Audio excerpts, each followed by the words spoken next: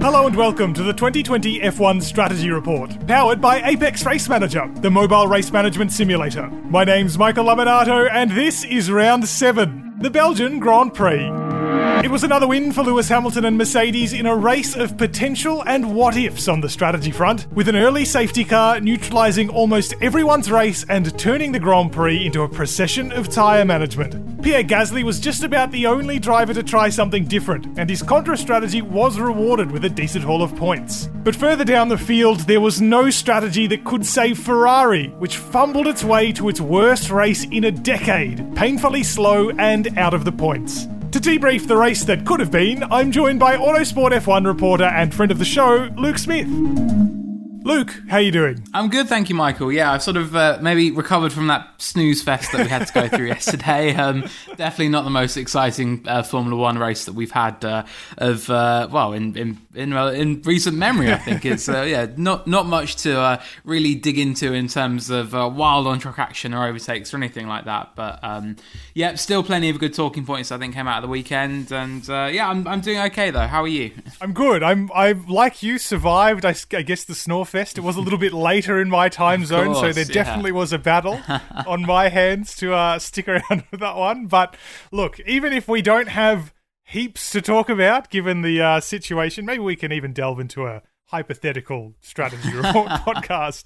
We'll see how we go. But let's set the background anyway, because this, of course, is a racetrack obviously everyone looks forward to. It's a historic circuit, a very pretty to look at circuit. Certainly you get that impression from the TV. One of the few circuits I think you do get a nice impression from the television, at least anyway. But it is, in some senses, deceptively difficult, because we talk about this being a track that's just very fast, and we see a lot of shots of very long straights and slipstream overtaking, but getting the balance right for car setup is quite difficult, as several teams showed. Yeah, it is, because you've really got, I think, straight the balance between, do you want to go for low downforce, trimmed out setup that'll do you good for the first and third sectors, and we saw a team such as Renault, I think they did that very, very effectively, and were hitting some very, very high speed trap speeds and sort of getting towards the end of the Kemmel Straight. Or do you want to sort of put more of your eggs in Sector 2 as a basket? Like, do you want to sort of try and go for that higher downforce, really get the car working through the twisty stuff? That's something Mercedes was able to do very, very effectively, just mainly because just the power unit is so good and the car is so strong in a straight line anyway. They can whack on a load of downforce and still be pretty respectable. So they did very, very well sort of hitting that compromise. And that is always a challenge. And I think the other thing that teams were looking at for this weekend was the tyre selection from Pirelli, so we went a step softer than what we've seen recently to sort of the 70th anniversary Grand Prix tyre picks, which I'm sure that strategy report was absolutely fantastic, because there'd have been so much to talk about. And I think it maybe sort of, there were hopes that, okay, if we go back to that kind of tyre selection, like, could that give a repeat? Could we see sort of Max Verstappen and Red Bull come into contention once again? And it just didn't work out that way, unfortunately. There were some reasons, if you just look at the surface of the results, to think that this wasn't a dominant Mercedes win. We've seen some massive Mercedes wins in our time in what's approaching a decade, I guess, which is terrifying to think. And, even Pole Lewis Hamilton was flawless, but it was half a second. And there's probably more of an argument to make that Valtteri Bottas underperformed a little bit necessarily. So, but then when you do dive down into it, and you touched on it there, Mercedes was the high downforce setup car in this situation, whereas Red Bull Racing was the lower one. It really just underlines how powerful that engine is. We're going to get into talk, I guess, in the next couple of weeks more broadly about qualifying engine modes and all that kind of thing. But is under the surface this actually a more terrifying Mercedes win than it perhaps looks? Yeah, I would agree with that. I think because it's a race that was heavy tyre management, as we'll get into, just because of the early pit stop, and everyone had to make a one-stop strategy work. So therefore, they weren't ever really going to push. Like, there was never really a need to. There were a couple of times we heard over the radio that Lewis Hamilton and Valtteri Bottas got told, okay, push now, and just to open that gap up a little bit to Max Verstappen. But otherwise, it was all very much in hand and very in control. And even towards the end, when both drivers were reporting sort of a few vibrations or a little bit of an issue with their tyres, they were still, like, they were okay. And Hamilton said after the race, like, the tyre was probably all right in the end. So it's I would agree with that. Like, I think the W11 car, I think it's just a I think it will end up being the greatest F1 car in F1 history if the rest of the season goes as, and next year, of course, go as it's seeming like it will. And I think it's weekends like this where, there's no 20-second margin or anything over the field, but at no point did they ever really, really stretch the legs of that car, I don't think, because they didn't have to and they didn't need to. So, I think that's a good way to put it, sort of very deceptively dominant from Mercedes. I feel like we're saying all of these things every year, though. I feel like every year is Mercedes' best car, but I suppose that does speak to the fact they do raise the bar pretty much every season at this point.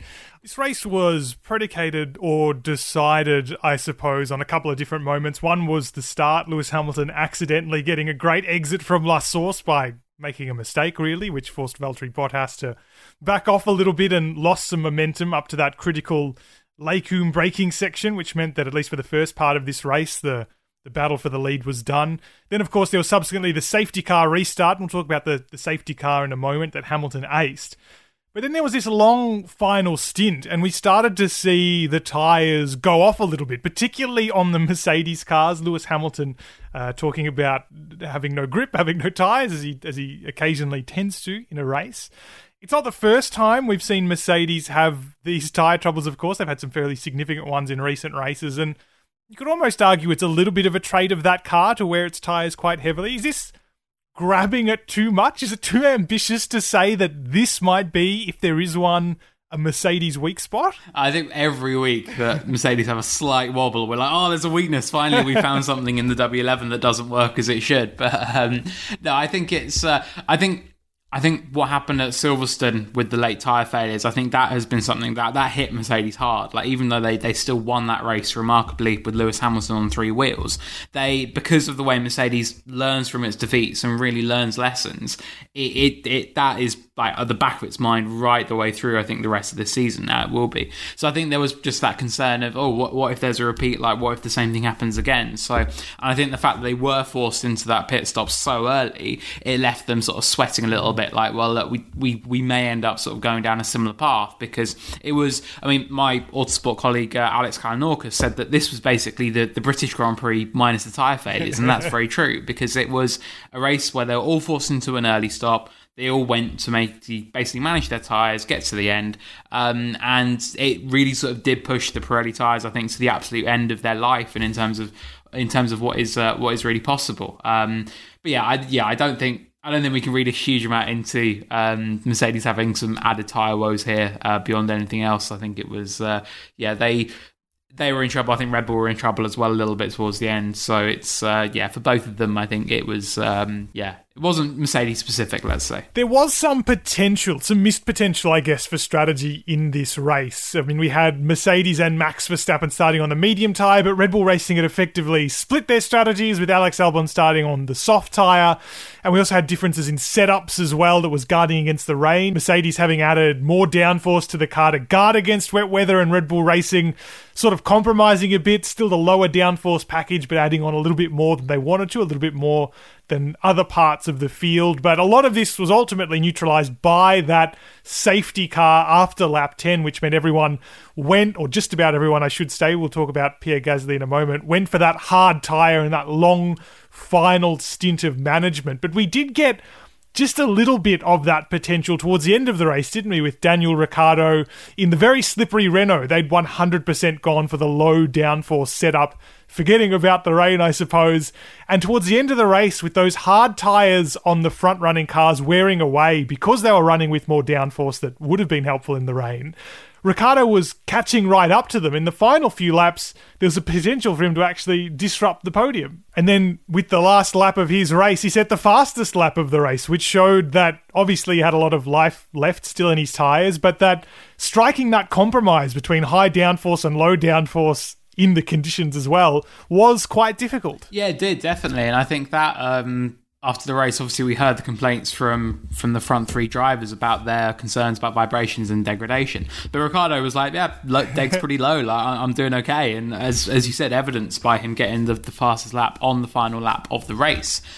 And it was a massively impressive display from him and from Renault. But it did also show that if you really trim the car out and go, look, we're going to go for absolute top speed and really sort of focus on the first sector and final sector, what benefits that offers. I mean, not only is it a rocket ship in a straight line, not only does it mean that you can make all of these like really good passes, but also it means that tyres are so much less of a concern in the closing stages. And obviously, you never go into a race anticipating that, we're all going to pit on lap 11 and really have to manage to the end. So you can't really sort of gamble on that. But I guess it's an added benefit and an added consideration. And I think Ricciardo, he was probably left rueing the time that he lost behind Pierre Gasly, because he took a little while longer to get ahead of him after Gasly obviously stayed out, as we'll get onto.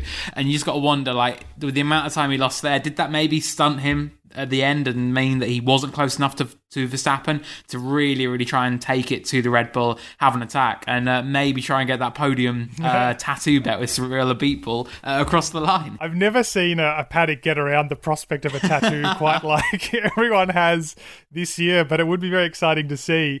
This had this interesting, and there's a subplot here that's been continuing through the season, effect on the battle for the lead, did Ricciardo, quite aside from the fact that maybe he could have had a podium late in the race. But it was that him being so unusually close to the top three, because it is rare we see anyone kind of become an interloper into that battle.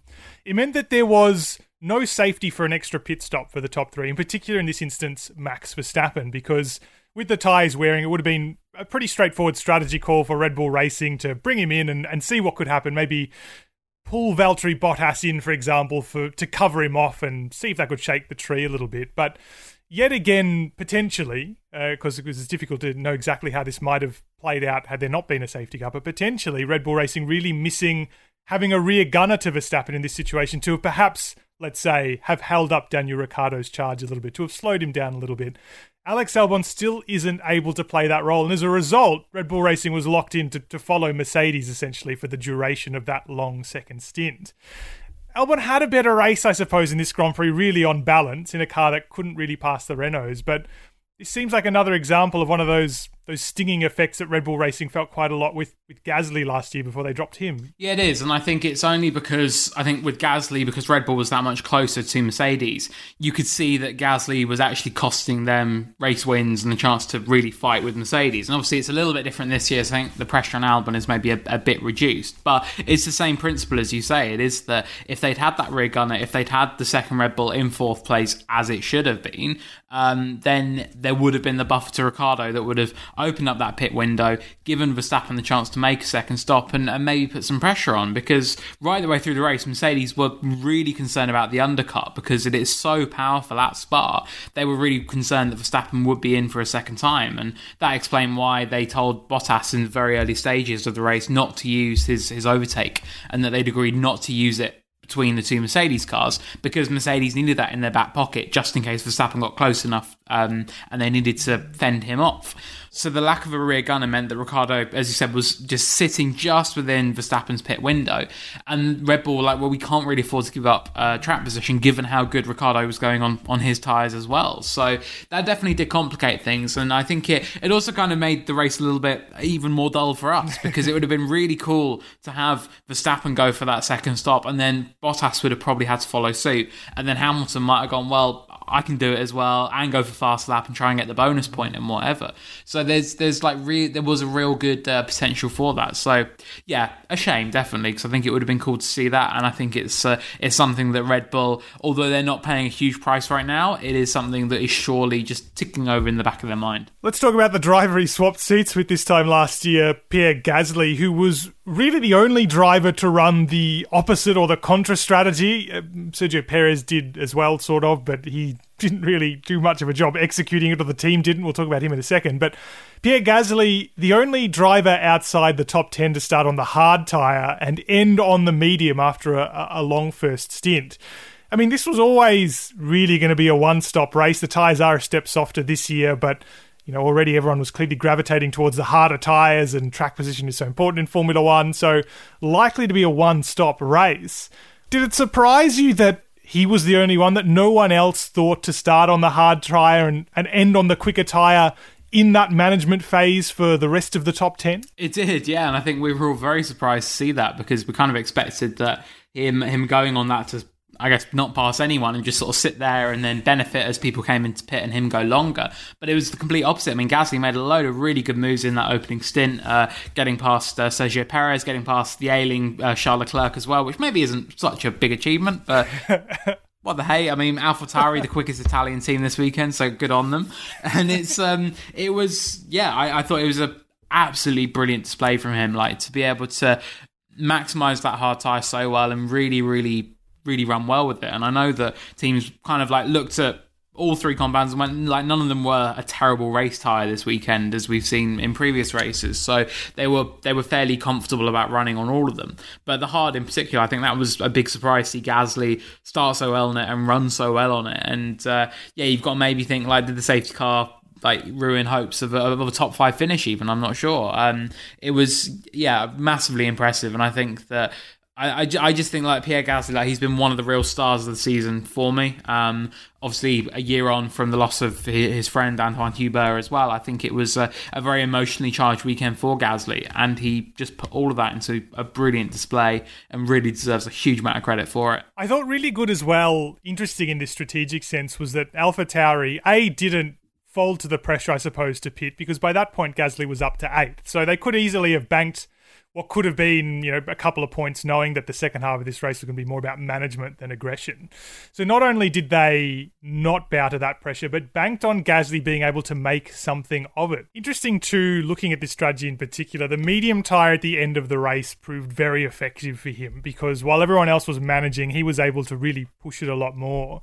It seems like, as much as one stop is so preferable in Formula One these days because track position is so important, that in a midfield that is quite tightly contested, no one tried anything different really in this race. We are going to talk about Sergio Perez in a second, but his was barely different because he really only pitted a couple of laps after the safety car. It was a very nothing strategy.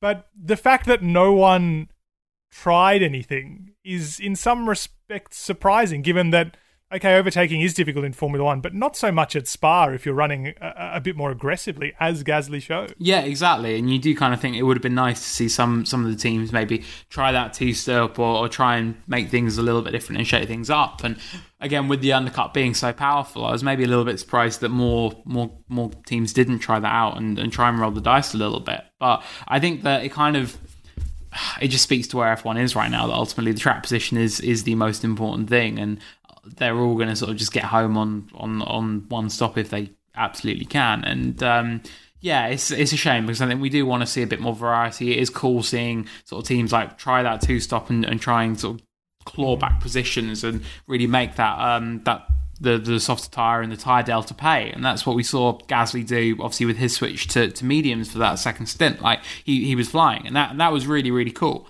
But ultimately, if everyone's on the same page and if everyone's kind of boxed into a corner where there's a safety car and you have to pit then, otherwise you're a bit cooked, as was the case for Sergio Perez. Like, it's disappointing. We want to see a bit more variety just to shake things up. There's been a lot of talk this season about Racing Point for contentious reasons, depending on your point of view, I suppose.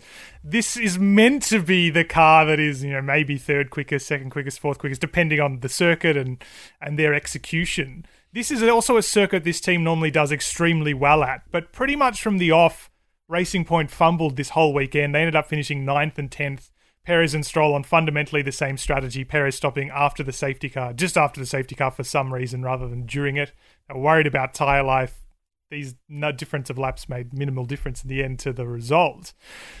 It's strange though, and this is something we've touched on a couple of times in this show, that a team that is normally so precise in execution when they've been in this battle for the midfield with limited resources, trying to squeeze the most out of the car.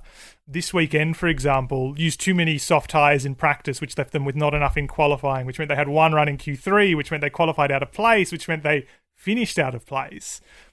It's sort of almost what was feared, wasn't it? That more resources might make them sloppy. Okay, this is one race, we don't want to judge them completely, but is this a difficult transition up towards being contenders for this team? Maybe, yeah, that's an interesting way to look at it, and maybe a bit difficult to hone in on one race and say that sort of is indicative of where they are right now. But Spa is always where, obviously, the Old Force India team traditionally always went well. You think back to 2009 and Giancarlo Fisichella's pole position run, and it's just been a great track for the Silverstone outfit. I mean, even Racing Point's first ever Grand Prix in 2018 following the collapse of Force India, it was even there. That's when I believe they locked out the second row of the grid, and we saw Ocon sort of having a look up the inside of both Hamilton and Vettel on the run to Les Combes, and it was, I think he said, like another 30 metres and he'd have sent it, and that'd have been such a cool story. And heading into this weekend with such a radically different car concept for this year, both drivers were asked, like, well, do you think we're going to lose sort of some of the, I guess, sort of old Force India success at Spa? And they said no. They said, we think we'll still run well here and this should suit our car. And that just wasn't the case. And as you say, sort of the operational errors made it very obvious that things weren't entirely perfectly run this weekend. Looking at the medium runs in Q2, I mean, there have been races this year where they've been so far ahead, they've been able to run mediums in Q2 and comfortably get through. And that's crazy for a team that has sort of been like really mired in F1's midfield for so long. So that was a massive come down that they had. They ran the mediums and they were like, look, we don't stand a chance of getting through to Q3, so therefore we need to go on to the softs. And then in terms of strategy, like it just made no sense, and everyone was kind of going, well, what are they doing with Perez here? Like, if you're someone like Pierre Gasly, for example, and even to some extent, I guess the top three drivers, like if they'd have said, we're not going to pit under the safety car, I want to keep going on this stint to get a fresher set of tyres later on, then that makes complete sense. I mean, Gasly showed perfectly, I think, what you could do with that. But with Perez, like, it was just a case of they kept him out for another 7 laps. So I'm like, okay, in you come now. And then obviously he drops the last, and he did a good fight back, admittedly.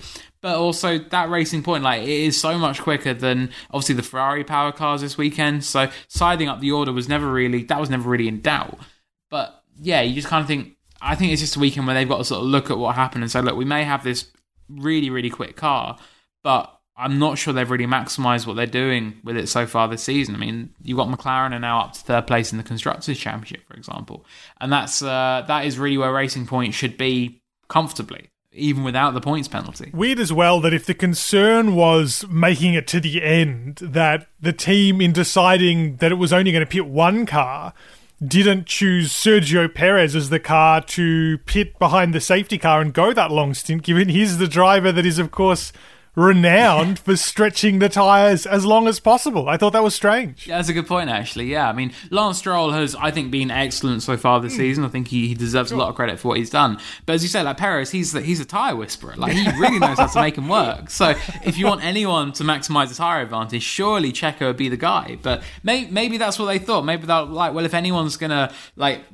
Yeah, we've dropped the ball here, but if anyone's going to make the most of it, it will be Checo. I don't know. But yeah, very good point. Very strange pick. Yeah, well, look, it's one to put behind them. Finally, if we're going to talk about races being put behind, we've got to talk about Ferrari briefly. I mean, their worst weekend in a decade, I think it's fair to say, since 2010, I think. To finish out of the points on merit for no reason other than you're slow is not regularly Ferrari territory. It's been unpacked in lots of different ways why the car is so slow. Fundamentally, it's a lack of power for that agreement reached with the FIA over the off-season. The car is also obviously not very good. But even when it comes to the fact, and they predicted they weren't going to be powerful this weekend, maybe not as bad as they ended up being, they didn't think that was going to be the case, but they knew it was going to be difficult.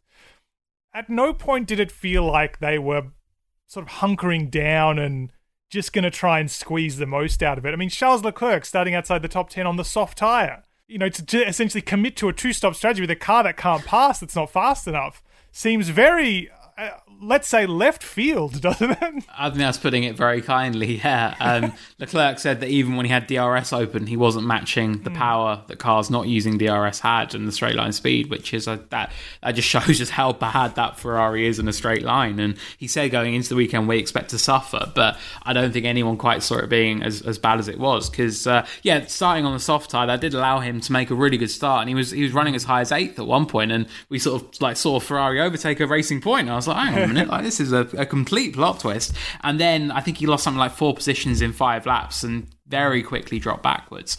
And yeah, Ferrari spent 5 laps of the whole race with a car in the top 10, and all 5 of those were Charles Leclerc. Sebastian Vettel never ran in the points, which is just, it's remarkable, and it's astonishing how dramatic this come down has been. I think the reasons for it are pretty clear to sort of add up and see. And I think that, as you say, though, if Ferrari know the situation they're facing, they've just got to basically roll the dice and play to what strengths they can. And we saw that at Silverstone when for the 70th anniversary Grand Prix, when Charles Leclerc ran that one-stop strategy that everyone thought was completely out of the question. But he made it work, and that was fantastic. And again, that got him, fourth place. Same thing Sebastian Vettel did in Spain. Ferrari got into a position where they were like, well, we either pit you and you've got to try and overtake these cars with a car that can't overtake, or we'll keep you out, you get a track position. At worst, you're just going to drop back, but it's worth the risk. And that absolutely paid off handsomely. Like, it got him 7th place. And I think that is where Ferrari have got to be creative and got to think outside the box. And if they'd have started on both cars on hards, for example, and done similar to what Gasly did, that could have, I think, at least got them into the top 10 for a little bit, got some track position. And then you maybe hope on some more safety cars or just things working in your favour. But the way it was, like, they literally, I mean, as you say, like, Leclerc literally ran on the same strategy as the top 10 runners in a car that is just, it can't manage its tyres, it can't overtake anybody. So what is the point? Like, what does that achieve? And I just think it's crazy. Like, Ferrari, I think they've got to, we heard yet more chatter between the drivers and the pit wall about strategy, and Leclerc saying, yeah, well, the two strategies you're offering me, plan B and plan C, they're basically the same. So, like, what are we going to do? And it's such a mess there right now. It just doesn't make sense. Like, it doesn't make sense why they just go, we're very weak in all these areas, but we're just going to accept that. That's what we do. Is it the worst possible situation? They've got a car that's not very competitive. They understand the root cause of it, but don't fully understand how to ameliorate it in some way that makes them somewhat competitive, and then have to rely on strategy. I mean, if there's any weak spot in Ferrari, it seems to be strategy. And we've seen, as you touched on there, in multiple races now, Sebastian Vettel just getting annoyed in the car that there doesn't seem to be a proactive strategy at play. And look, I guess to be fair to the Ferrari pit wall in this race, it didn't seem like there was a lot that they could have done strategy-wise to make that car better. But it does feel a little bit deer in the headlights, and in an area that's not typically a Ferrari strength. You wonder what can be gained from, particularly the next couple of races, which are going to be similar levels of pain for them, I suspect. They are, yeah, and for their home races, Monza and then Mugello, Ferrari's 1000th race, the title sponsor. They've got a Ferrari grandstand. We're going to have fans at the race for the first time this year. And it's all just like, that's very concerning that they are going to be in a big... They're going to be in a world of pain. Like, there's no other way to describe it, I don't think. Like, it's going to be very, very difficult for them. And they do just need to try and find these areas they can maximise and exploit to try and get some kind of advantage. And right now, it does appear to be that the only way they sort of like stumble into a good strategy is when the drivers go, look, let's do this. Like Vettel, as we saw in Spain, was fantastic at managing the race. But that's not his job. Like, he should have Ferrari telling him what's going on. There should be the confidence. And again, you've got to, both parties have said there's no tension, there's no added sort of like frostiness between them.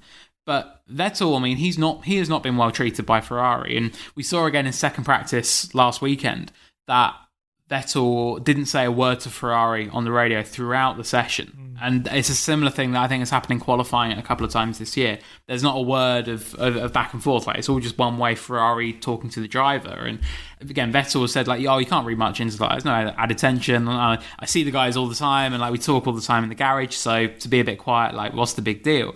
But I just think it is noteworthy. It's strange, and it is just, I think it sums up where they are right now. Like, there's not really any redeeming aspects of that car or that team in its performances right now. And I think it's a big shame, because I think we do want to see a competitive Ferrari, but also I think that they at least could try and be a little bit more creative and sort of think outside the box. Like, if they're not going to be quick on track, if they're not going to overtake cars, how else can we try and haul this car up the grid?